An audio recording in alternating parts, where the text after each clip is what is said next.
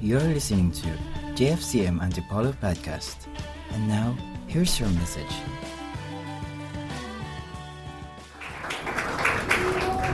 Amen po. Magandang umaga po sa inyong lahat. Happy Father's Day po sa mga tatay. Alam niyo po, sabi nga ni Pastor, iba po ang klase ng tatay. May masungit, may stricto, may mabait, at iba po. Kaya po, yun po ay iniloob ng Diyos sa bawat isa. May kanya-kanya pong purpose ang Lord kung bakit binigay sa'yo kung masungit ang tatay mo. Okay lang yan, kapatid, sapagkat may blessing ang Panginoon sa'yo. Di ba po? Sinabi naman ng Panginoon yan sa Ephesians, di ba? Na honor your father and mother. At may promise ang Lord, ipoprolong niya yung life mo kapag sumunod ka sa magulang mo. Pero hindi po yan ang topic ko. Ang topic ko po about since ang tatay ko ngayon ay sa arawan ng mga tatay ngayon, at gusto ko pong kunetain natin kung sino ba yung perfect father para sa atin. Amen po. Lahat po tayo may mga tatay. Yung mga naging tatay, yung mga tatay ngayon, siya ay may tatay. Kaya po, huwag natin kalimutan, porque tatay ka na, ay makakalimutan mo na yung tatay mo. Huwag niyo pong kalimutan yun. Sapagkat kung wala po yung tatay natin, wala po tayo dito. Amen po? So, nais ko po muna, bago ko po, nais kong basahin at nais ko po bang na kayo po ay hilingin, na kayo ay tumayo upang basahin po natin yung ating ang salita ng Panginoon. Ito po ay matatagpuan sa John chapter 3 verses 15 to 16. Okay po? May Bible na po kayo? Buksan niyo po mga kapatid. Kasi baka mamaya iba po yung masabi ko ay maligaw po kayo mga kapatid. Importante po ang Biblia sa buhay natin. Amen po? Ang sabi po dito sa Tagalog version, sa 15, gayon na lamang ay 16. Ang 15 po, upang ang sino man sumampalataya sa Kanya ay magkaroon ng buhay na walang hanggan. 16, gayon na lamang ang pag-ibig ng Diyos sa sanlibutan. Kaya ibinigay niya ang Kanyang bugtong na anak upang ang sumampalataya sa Kanya ay hindi mapahamak kundi magkaroon ng buhay na walang hanggan. Pwede po bang basahin din natin yung 17? Sapagkat sinugo ng Diyos ang Kanyang anak, hindi upang hatulan, maparusahan ang sanlibutan, kundi upang iligtas sa pamamagitan niya. Salamat po sa pagkabasa ng salita ng Diyos. Tayo po ay manalangin. Amang banal, sa pangalan ni Jesus, nakikita mo po ang bawat puso namin ay laman. Ito po ay hindi makakaila sa inyo, Panginoon. Nakikita mo po, ngunit ang mga katabi namin hindi nila nakikita, Panginoon, ang aming laman. Lord, ano man to, nais namin hilingin sa iyo sa pangalan ni Jesus. Patawarin mo kami, Panginoon, sa lahat ng mga pagkukulang namin, sa lahat ng mga pagkakasala namin, sa isip, sa salita, at sa gawa, Panginoon. Lord, tunay na napakabuti mo, Panginoon. Nais lang namin banggitin sa aming bibig na nagmumula ang kapatawaran. Ngunit ikaw ay pusila na pinapatawad mo kami sa lahat ng aming mga kasalanan, sapagkat ito ay nakasulat sa iyong aklat. Salamat po, Ama. Salamat po sa kapatawaran itinawad mo sa bawat isa sa amin, O God. Dalangin ko, Panginoon, ang iyong salita na magbigay buhay sa amin, O God. Naniniwala kami sa oras na ito, Panginoon. Ikaw ay gagawa sa bawat isa sa amin, Panginoon. Lord, wala po akong karapatan na tumayo dito, ni hawakan man ang iyong laylayan, wala akong karapatan. Ngunit tinawag mo ako, Panginoon, upang ipahayag ang iyong salita, Panginoon. Mangusap ka po, Panginoon, sa mga taong naririto, Ama. Lord, hayaan mo po ang iyong mga salita lamang ang makapag-penetrate sa kanila, Panginoon. Huwag yung emotion ko, Panginoon, kundi ang salita mo, Panginoon, ang patuloy na manahan sa kanila, Panginoon. Matuto sila, Panginoon. Matuto kami, Panginoon, sa iyong mga salita sa umagang ito, Ama. Lord, salamat po, Panginoon. Salamat po sa iyong sa lahat ng salita na ito, Panginoon. Pagpalain mo po ang bawat isa, Panginoon. Salamat po. Ito po ang aming dalangin sa pangalan ni Jesus. Ang lahat ay nagsabi ng Amen. Tayo po ay makakaupo na. Okay po. Ito po ay sulat ni Apostle John. Si John po ay isa sa disipulo ni Jesus Christ. So, yung pagkakasulat po ni Apostle John ay may katibayan. Kasama niya si Jesus Christ. Ang sinasabi po dito ay yung pag-ibig ng Diyos sa bawat isa sa atin. Bilang ama ng tahanan po, makikita niyo po, iba-iba po ang klase ng tao. Iba-iba po ang klase ng isang tatay pagpapalaki sa kanilang mga anak. Ngunit may isang tatay na perfect po, perfect magmahal. Minahal niya ang mundong ito, Panginoon, sa kabila ng mga kasalanan na ginawa natin. Patuloy siyang nagmamahal sa bawat isa. Yun po ay ayon sa sulat ni Apostle John. So, ang lahat po, unang-una po, doon sa unang-unang sinabi na talata, ay kailangan maniwala tayo, manampalataya tayo. Manampalataya tayo na may isang tatay na nagbigay buhay sa atin. Bakit po sabi nga, ito pong word na ito na sinasabi yung John 3:16. Lahat po dito siguro ng mga Kristiyano ay may alam ng verse na ito at kabisado ang verse na ito. Pero po, ang tanong po doon, na isa pamuhay po ba natin yung mga verse na yun na sinasabi ng salita ng Diyos sa bawat isa sa atin? So, ito po yung gustong i-ano sa atin ng ating Panginoon sa oras na ito. Kasi sinabi niya po na gusto niyang ipakita na dito po sa John chapter 20 verses 31, ang sabi niya, ngunit ang mga ito ay sinulat upang kayo'y sumampalataya na si Jesucristo ang anak ng Diyos at sa pagsampalataya ay magkakaroon kayo ng buhay sa kanyang pangalan. Imagine niyo po yung literal natin ng tatay. Imagine niyo po kung ano yung mga ibinibigay sa atin. May limitation po. Limitado po. Kapag ikaw ay nagkakasakit, hindi niya po pwedeng ibigay yung buhay niya. Pero ito po, yung ating tatay, kaya niyang ibigay yung kanyang buhay nang isend niya si Jesus Christ. Diba po? Tingnan niyo po mabuti, pag-aralan natin, i-meditate natin kung ano yung gusto ng Diyos sa oras na ito para sa ating lahat. Ang sabi niya po, sumampalataya tayo na mayroong isang Diyos, isang Ama na nagbigay buhay sa atin. Amen po? And then, sabi po dito sa kanyang mga salita, maniwala at manampalataya tayo. Sabi niya po sa John chapter 1 verses 7, siya ay dumating bilang saksi upang magpatotoo tungkol sa ilaw, upang sa pamamagitan niya ay sumampalataya ang lahat. So ginamit si Apostle John para ano po, mag-witness sa maraming mga tao. Ilang dekada na po ang Biblia. Minsan po, Kristiyano na tayo. Wala pa tayong Bible. Napakasakit po yan, mga kapatid. Kasi alam niyo po ba, kahit na marami kang kayamanan, pag wala kang Biblia, hindi mo siya binubuksan. Hindi mo alam kung anong sikreto para sa Panginoon. Alam niyo po ba ang tunay na kayamanan ng Bible? Andito po ang lahat ng mga kahilingan natin sa Panginoon. Ang mga sikreto ng Diyos para sa atin. Minsan po, tayo'y nananalangin sa Diyos Ama nasa langit. Minsan sabi natin hindi natutugunan ang ating mga pangangailangan. Minsan matagal. So ano po yung dahilan kung bakit ganon? Wala pong kakulangan ang ating Diyos Amang nasa langit. Kung yung kanyang bugtong na anak ibinigay, how much more yung mga pangangailangan nating everyday na material lamang, kayang-kayang ibigay ng Diyos. Pero bakit hindi natin minsan natatanggap? Because of sin. Anong sinabi niya? Sa Isaiah 59 verse 1 and 2. Mahaba ang kamay ni Jesus, ang at ni Yahweh.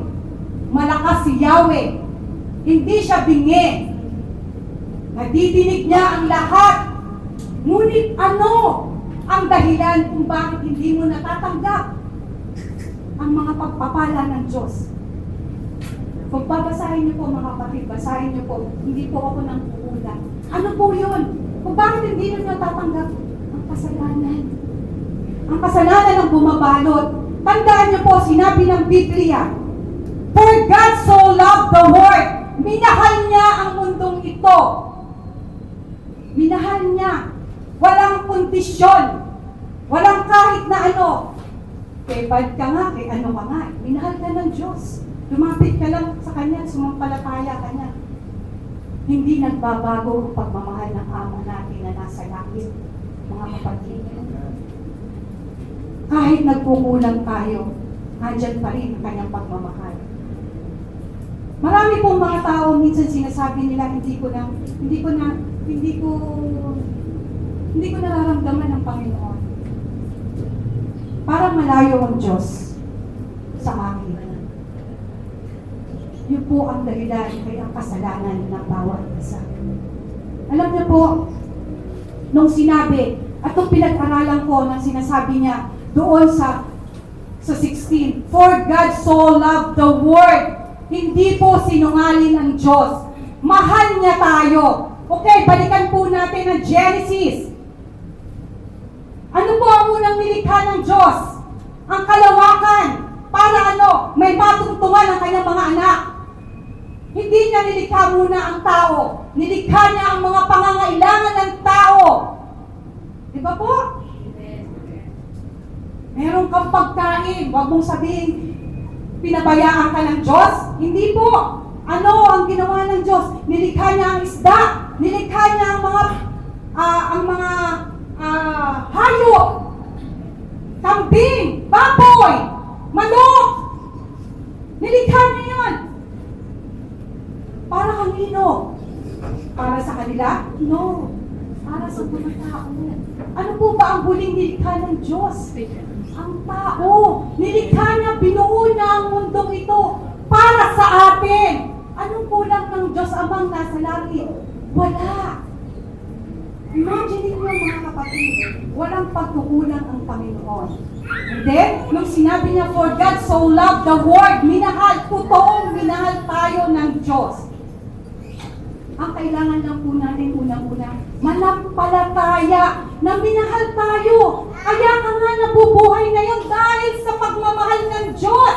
Paggising natin sa umaga, ang Diyos ang nagbigay sa atin ng buhay. Amen? Bakit may mga sari-sari tayo? Wala kang bigas, wala kang ganyan. Inalaw ng Diyos yan. Para manampalataya ka. Manalangin ka sa Kanya. Hindi yung, wala na naman kaming bigas. Wala na namang trabaho ang aking asawa. Hindi po yun dapat. Nilikha tayo ng Diyos. Minahal tayo ng Diyos. Kaya po tayo nagkakaroon ng conflict dahil sa murmuring natin, mga kapatid. Nang sinabi ng Diyos, for God so loved the world, totoo yun. Minahal ka ng Diyos. May kanya-kanya tayong mga pagsubok. Kung papaano natin gagamitin yung mga pagsubok na dumarating sa buhay natin. Mga kapatid, tandaan nyo lamang yung salita ng Diyos. Minahal tayo ng Diyos. Hindi siya nagkulang sa bawat isa sa atin. Ang kailangan lang natin, manampalataya, sumamba sa Diyos. And then, ano po yung sinasabi? The great truth that motivates God's plan of salvation. Ano po ba yung ibig sabihin ng salvation? Kaligtasan. Kaligtasan saan? Binigyan niya tayo ng kaligtasan. Na kahit sino, kahit naghihingalo ka sa ospital, walang makakapagbigay sa iyo ng buhay. Ito po, lately po, talagang God is good po sa akin, mga kapatid. Imagine ninyo, ka-o-opera ko lang, sinasabi ko lang po sa inyo, nagpa-check up po ako sa Medical City, daming laboratoryong ginawa, suma total po, tatanggalin ang kidney ko. Right kidney. Ang sabi ko, God is good.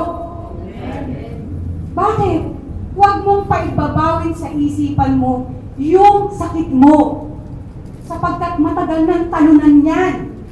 Matagal nang pinagtagumpayan ng ating Panginoon yan. Kung yung buhay niya binigay sa atin, dito natin mapapatunayan kung totoo nga. Ito po ako. Malakas. Hindi ako pinabayaan ng Panginoon. Bakit po? Because of love of God. Minahal tayo ng Diyos. Hindi tayo kayang pabayaan ng Diyos, mga kapatid.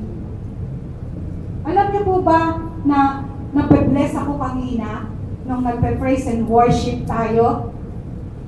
Ang sabi ko sa Lord, Lord, wala akong karapatang magpahayag ng iyong salita. Lalong-lalo na sa pag-ibig mo. Alam niyo, sagot sa akin ng Panginoon, huwag mong tingnan kung ano yung wala sa'yo. Ang tingnan mo kung ano yung magagawa ko sa'yo. Amen po, mga kapatid. Ganyan ang Diyos. Kailanman hindi siya nagkukulang. Sapagkat nung sinabi ni Apostle John, witness siya sa sinabi ng ating Panginoong Jesus, for God so loved the world, minahal niya ang mundong ito. Okay? Ano ka? Minahal ka ng Diyos. Hindi ka niya pinabayaan. And then, anong pong sinasabi niya? Sa 1 John 4:9-10, kung tinanggap natin ang patutuo ng mga tao, ay higit na dakila ang patutuo ng Diyos. Sapagkat ito ang patutuo ng Diyos, siya ay nagpapatutuo tungkol sa kanyang anak. Amen po. Verse 10, ang sumasampalataya sa anak ng Diyos ay magpapatutuo sa kanyang sarili. Ang hindi sumasampalataya sa Diyos ay ginagawa siyang sinungaling sapagkat hindi siya sumasampalataya sa patutuo na ibinigay ng Diyos tungkol sa kanyang anak. So, kailangan po nating manampalataya. Yung faith, pagaganahin natin. Saan po natin pinapagana minsan ng faith? Sa mga problema, kung paano malulutas. Mga kapatid, matagal ng talunan yan. Tanungin niyo ang Diyos, Lord, ano ba ang sikreto sa paglutas ng problema? Huwag pong pang-ibabawin natin yung sarili natin. Hayaan natin ang Diyos. Gagawa po sa bawat isa sa atin. And then, word all people on earth. Lahat tayo minahal ng Diyos. Wala siyang tinangi. Sinabi niya yan sa John chapter 9, siya ang tunay na ilaw na tumatanglaw sa bawat dumarating sa sanlibutan. Bawat pinapanganak po siya yung tanglaw. Minsan yung mga kabataan nilalayo ng magulang. Pag sinabi, kasi po nandun ako sa church. Sorry mga magulang, hayaan po natin ang ating mga anak sa simbahan. Ako po laki sa simbahan. Pag hindi po ako nakita ng nanay ko sa school, nasa simbahan po ako. Nandun po kami sa Bethel Temple sa Pasig. Diyan po ako nakakilala sa Panginoon.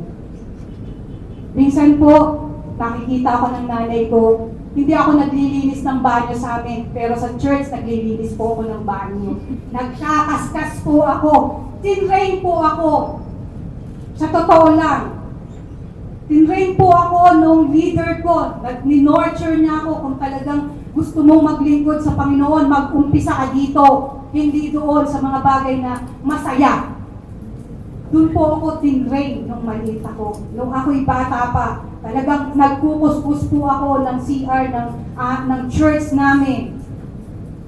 Napakasarap po, pero nakita ko po kung ano yung tunay na bunga sa paggawas ko at pagbibigay ko sa Panginoon. Binigay niya lahat. At ito po yung sinasabi. So siya po yung ilaw at tanglaw. Gave His Son, one and only Son. Gave His one and only Son. Matatagpuan po natin sa Isaiah chapter 9 verses 6. Sapagkat sa atin ay pinanganak ang isang bata, sa atin ay binigay ang isang anak na lalaki, at ang pamamalaanan ay maaari sa kanyang balikan, at ang kanyang pangalan ay tatawagin kamanghamanghang tagapayo, makapangyarihang Diyos, walang hanggang amang, prinsipe ng kapayapaan. So, napakasarap po.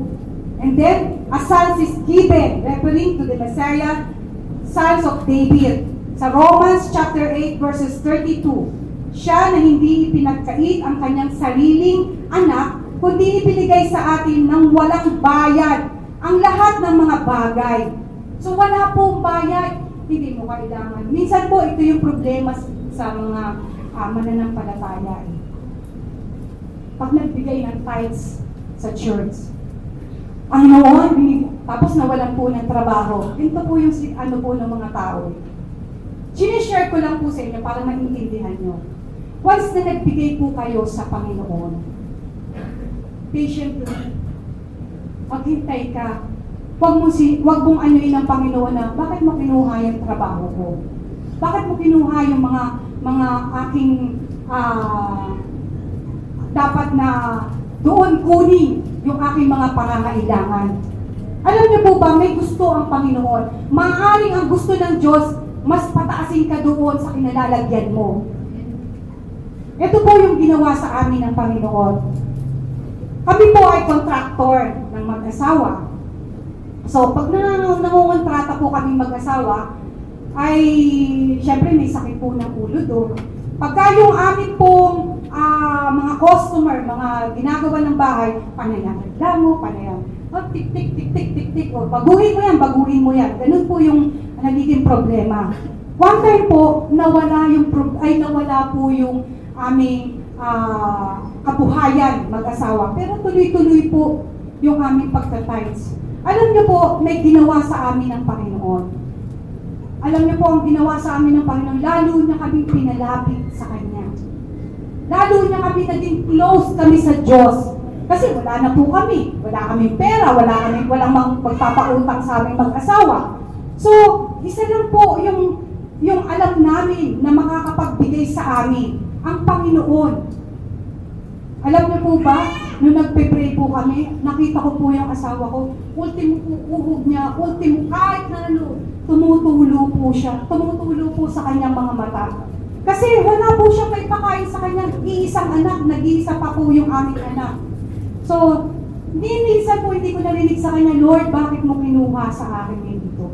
Alam niyo po ba, ang ginawa ng Panginoon, siguro mga 1 month po, nakapag-abroad po ang asawa ko. Yun ang gusto ng Diyos. Yun ang purpose ng Lord. Kasi bakit po, sa construction po, pag paggagawa ng bahay, minsan po nanloloko na kami.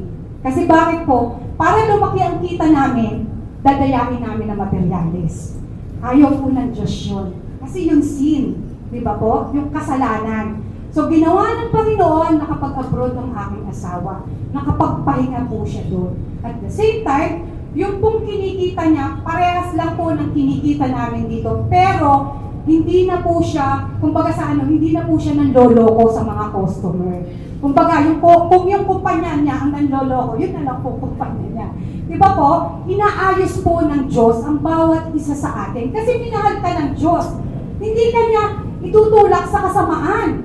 Aalisin ka niya doon. Ibibigay niya yung best para sa iyo. Amen po. At kapag nakuha mo na yun, tuturuan ka ng Diyos sa lahat ng bagay, mga kapatid. Hindi ka niya pababayaan. Hindi ka niya pagkukulangin. Kasi sinabi niya yun eh.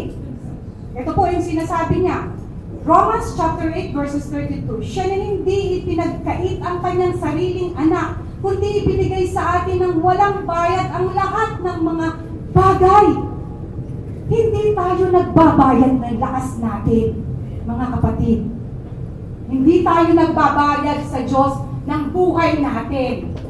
Amen po? Amen. Sapagkat kung walang lakas, hindi ka makapaghahanap buhay. Amen po? Yan po ang tunay na kayamanan, mga kapatid. Yung lakas na galing sa Diyos na ibinigay sa iyo.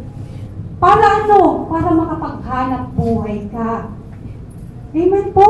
Para matugunan mo yung mga pangangailangan. Nagbayad po ba tayo? O kasi minsan, pastora, maghapon na nga ako sa church pero wala pa rin pagpapala. Naku kapatid, huwag kang mag-murmur. Kundi meditate mo yung salita ng Diyos para pagpalain ka niya. Buksan niya ang durungawan ng langit upang abutin ka ng pagpapala sa malakay Di ba po? And then, ito pa po yung sinasabi niya sa kanyang mga salita. Sa John chapter 1 verses 14, at naging tao ang salita, tumahan kasama namin at nakita namin ang kanyang kalwalhatiang gaya ng sa ating anak ng Ama, puspos ng biyaya at katotohanan. Verse 18, walang sino mang nakakakita kailanman sa Diyos. Ang Diyos na tanging anak na nasa kandungan ng Ama ang nagpakilala sa Kanya. Amen po. Tingnan niyo po yung mga salita. Kung i-meditate po natin itong mga salitang ito, wala nang pagkukulang sa bawat isa sa atin. Kaya nga, pag may problema ka, di ba sabi ng salita ng Diyos, pumunta ka dun sa elder, dun sa nakatataas sa church. Huwag ka nang pumunta dun sa kapitbahay mo. Kasi baka mamaya, negative at ibigay sa'yo. Amen? Kaya iwasan po natin, kahit sabi po ni James, ang bibig po natin, tandaan niyo po, makapangyarihan yan. Kayang tutukin. Pero ano pong dapat na gawin natin sa ating bibig? Binigay sa atin ng Diyos ang bibig na ito. Para i-bless, pagpalain. Kapag may lumalapit po sa atin, lalong-lalo na kapag may umuutang, instead po na i-reject natin, pakainin natin mga kapatid, gaya ng ginagawa sa atin ng Diyos amang nasa langit. Binigyan niya tayo ng lakas para ma-provide mga pangangailangan natin. Siguro naman yung taong yun na lumapit sa iyo, kung wala kang ibibigay, pakainin mo ng kahit isang biskuit at isang bagay ang ibibigay mo sa Kanya. Ang salita na magbibigay buhay sa Kanya. Amen po? Tingnan niyo po yung mga doktor na kapag sinabing ganon, nanlalamya na ang mga tao. Kasi yun po yung inilalagay natin sa isipan natin. Bakit maraming mga sakit dito ngayon sa mundong ito? Stress. Yung nilalaman ng ating isipan. Mga kapatid, kaya nga po sinasabi, ito ang kayamanan, ang Biblia. Ang Biblia po ang magbibigay ng buhay sa atin. Minsan ito na rin ang nakakalimutan natin, mga kapatid. Minsan, pag pupunta tayo, pag Sunday, yung cellphone natin, hindi natin nakakalimutan. Pero yung Biblia, nawawala. Mga kapatid, kung titingnan niyo po ang Biblia, kasagana.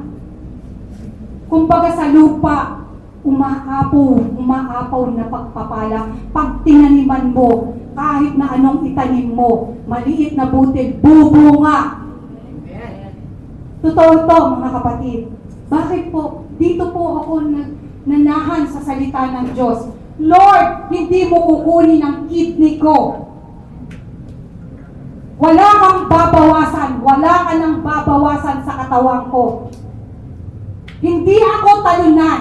Matagal mo na akong kinuha sa kasalanan. Hindi ako alipin ng sumpa, kundi anak mo ako. Amen po? Tingnan niyo po yung pagpapala ng Diyos. Yung buhay nga lang po niyo, yung lakas po ninyo. Malaking bagay na po na pasalamatan natin sa Diyos na makitid. Ano po yung sinasabi niya? All believers are also called sons of God.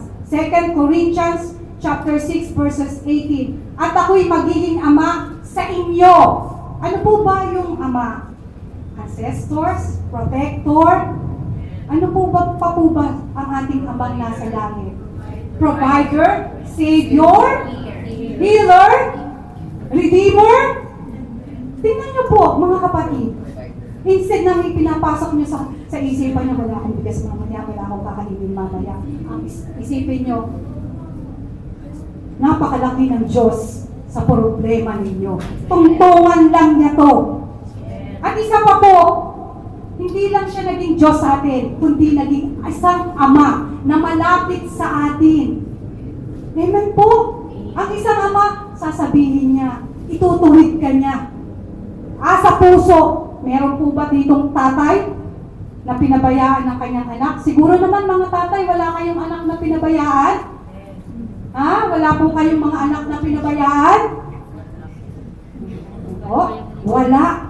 Ibig sabihin, kung ano yung ginagawa niyo sa anak ninyo, higit na may kakayahan ng Diyos na gawin sa lahat sa atin. Amen po? Ano po yung sinasabi niya? At kayo'y magiging aking anak na lalaki at babae. Sabi ng Panginoon, makapangyarihan sa lahat. Sabihin makapangyarihan, pag sinabi kong makapangyarihan, powerful. Amen po? Makapangyarihan, nasa Kanya lahat. Ultimo, hingin mo ang anumang bagay, sinabi niya sa John, sa aking pangalan, ipagkakaloob ko sa iyo. Ang tanong, karapat-dapat ka ba sa hinihingi mo sa Kanya? Lagi po kasing may tanong, hindi mo pwede yung hihingi ka, Lord, pahingin mo nga ako ng bahay. Karapat-dapat ba ako magkaroon ng bahay? Amen po, hindi yung hihingi ka, tapos diba po? Isipin niyo pong mabuti, mga kapatid. Kasi yung sin po yung kasalanan po minsan nakakahadlang. Sinabi niya po yan sa Isaiah chapter 59 verses 1 and 2. Makapangyarihan si Yahweh ay malakas. Pag sinabi pong malakas, tingnan niyo nga po tayo, pag malakas talaga nagagawa natin.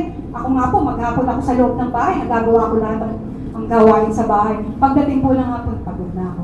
Pero tingnan niyo po yung lakas na binigay sa inyo ng Diyos.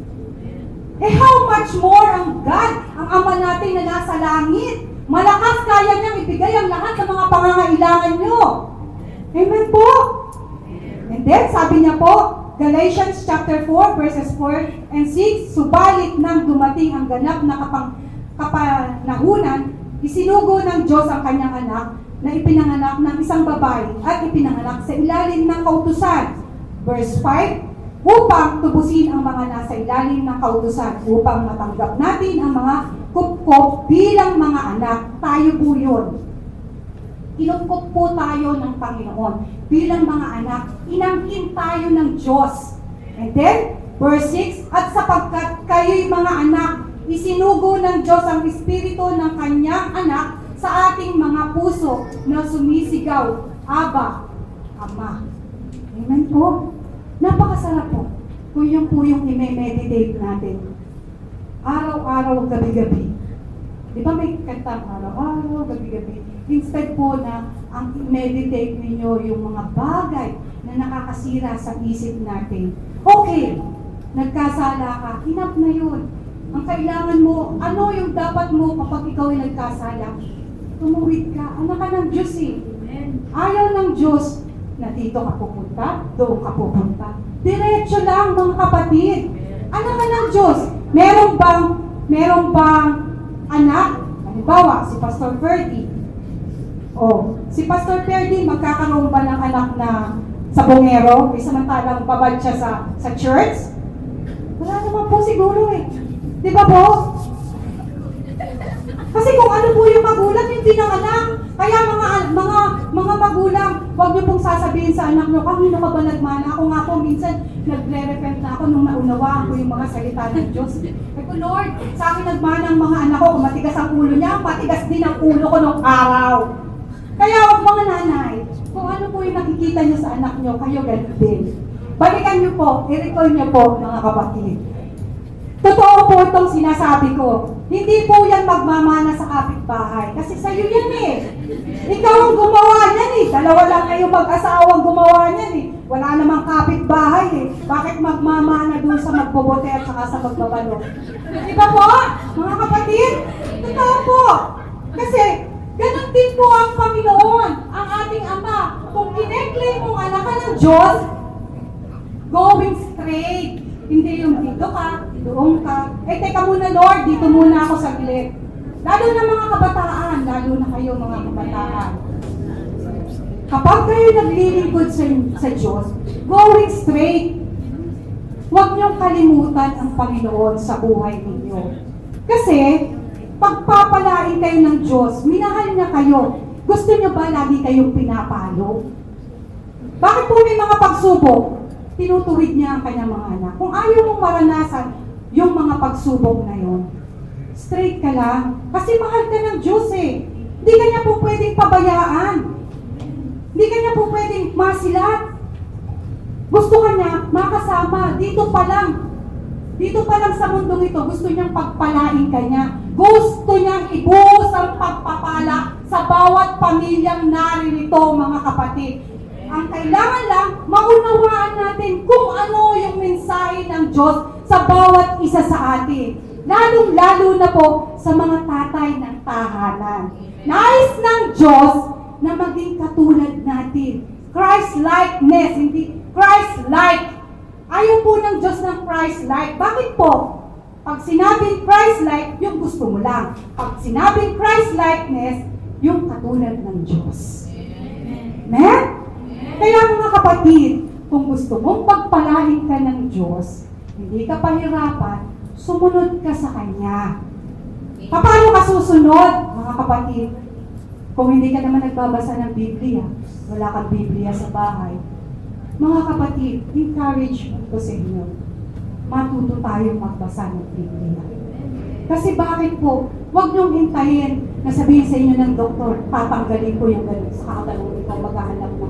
Ngayon pa lang na malakas ka, pinagpala ka ng Diyos, hanapin mo yung katotohanan sa Biblia. Huwag dun sa kapitbahay.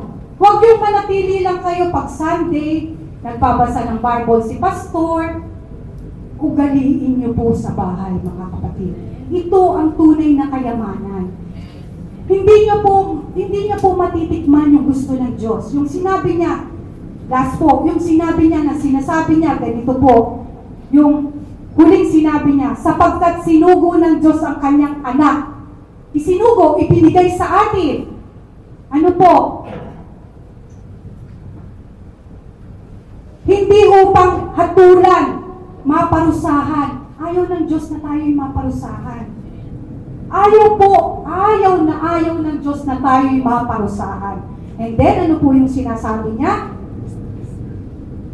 Ang sanlibutan, kundi upang iligtas ito sa pamamagitan niya. Mga kapatid, sa pamamagitan ng ating Panginoong Hesukristo na isinend ng ating Amang Diyos na nag-iisang tatay. Alam niyo po, huwag niyo pong isipin ang mga material things muna ngayon. Isipin niyo, minsan sa buhay natin, kulang ang pagmamahal ng bawat magulang, kulang ang pagmamahal ng bawat asawa, kulang ang bawat pagmamahal ng isang tatay, isang nanay. Wala pong perfect. Pero kapag nagbabasa ka ng Biblia, mga kapatid, kapag minemeditate mo, i-meditate nyo lang kung sa sarili ninyo. For God so loved the world. Enough na po yun na minahal ka ng Diyos. Walang bahid. Walang kapantay na kayamanan na hinihingi sa iyo ng Diyos. Hindi mo kailangang magtrabaho para para makuha mo yung pag-ibig ng Diyos, mga kapatid. Isipin niyo po, mga kapatid. Meditate natin kung ano yung mensahe ng Diyos. Kung ano yung mensahe ng ating tatay sa oras na ito. Isipin niyo po mabuti. Isipin niyo kung gaano kayo minahal ng Diyos. Kung gaano niya ibinigay ang kanyang buktong na anak. Ipinagkaloob sa bawat isa sa atin. Kulang pa ba yun? Isipin niyo pong mabuti, mga kapatid. Meditate niyo po. Kung ano po yung katagang isinasabi sa atin ng Panginoon. For God so loved the world that He gave His only begotten Son. Ibinigay niya ang kanyang bugtong na anak upang ang sino man sa kanya'y sumampalataya ay hindi maparusahan, kundi magkaroon ng buhay na walang hanggang ipinangako sa atin ng Diyos. Hallelujah. Thank you, Jesus. Thank you, Lord. Hallelujah, Jesus. Mga kapatid, nais ko po sa oras na ito, tayo po ay tumayo.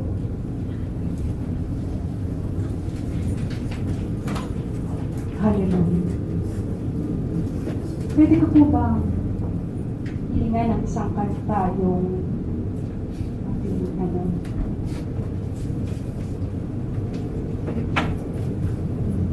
alam mo mga kapatid, ayaw ng Diyos, kahit sino naman po sa atin sa oras na ito, ayaw niya po na lumabas tayo ng pintuan na ito na hindi natin nakamtan yung pagpapala ng Diyos sa bawat isa sa atin. Tandaan niyo po, pwede tayong magsinungaling sa ating mga katabi, sa ating mga asawa, sa ating mga anak. Ngunit ang Diyos hindi natin kailanman mapagsisinungalingan.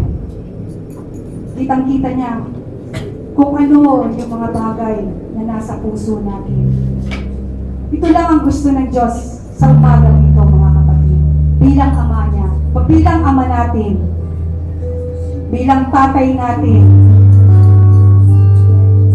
ramdam niya kung ano yung kahirapan ninyo sa oras na ito. Alam niya kung ano yung bigat na dinadala ng bawat isa sa atin. This is the right time. Gusto niyang pakinggan kayo niya. Sa mga kapighatian, nararanasan niyo sa oras na ito. Nais niya, isuko niyo ang lahat sa ating mga puso. Hallelujah. Huwag niyo po aksayahin ang oras na ito. Tandaan niyo po, nang sinabi niya at sinulat ni Apostle John ang salitang ito, sapagkat gayon na lamang ang pagsinta ng Diyos sa sanlibutan, upang ang sino man sa Kanya ay sumampalataya ay magkaroon ng buhay at hindi mapahamak. Hallelujah. Meditate niyo po mga kapatid. Yes, Lord. Pinaalala ng Diyos kung gaano siya nagmahal sa bawat isa sa atin. Kung gaano niya ibinigay ang kanyang bugtong na anak na si Jesus na dapat nating sampalatayanan. Pagsabihan ng anumang bagay, anumang sakit na nararanasan natin sa oras na ito, anumang hapdi na nararanasan natin, nagkulang yung mga tatay natin, nagkulang yung ating mga asawa, nagkulang yung ating mga anak. Kapatid, ito na yung time para maalis ang mga bagay na hindi kalugod-lugod sa Diyos. Nais niya sa paglabas natin, tunay tayong mga anak ng Diyos. Tunay natin siya tatawagin Aba, Ama. Hallelujah. Isang bagay lang, nililis natin sa Kanya ang lahat ng sekreto, ang lahat ng hindi kalugod-lugod sa Kanya. Ibigay natin sa Kanya. Naghihintay ang Panginoon sa oras na ito. Hinihintay niya, ito kapatid. Sabihin mo, bigkasin mo sa Kanya kung ano man yung sekretong yun, kapagkat malaya siya na ibibigay ang anumang hiningin mo sa Kanyang pangalan, Jesus. Hallelujah. Hallelujah, hallelujah. We worship you, Lord.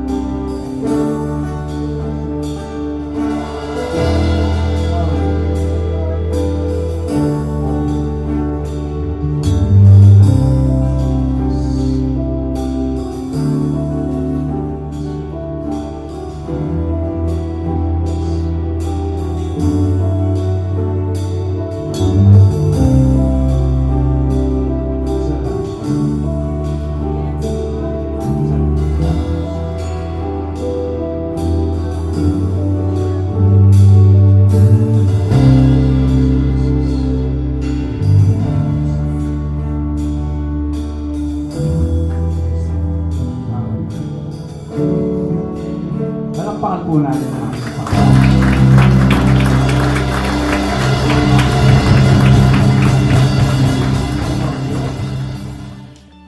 Thank you for listening. We hope you enjoyed the message. God bless.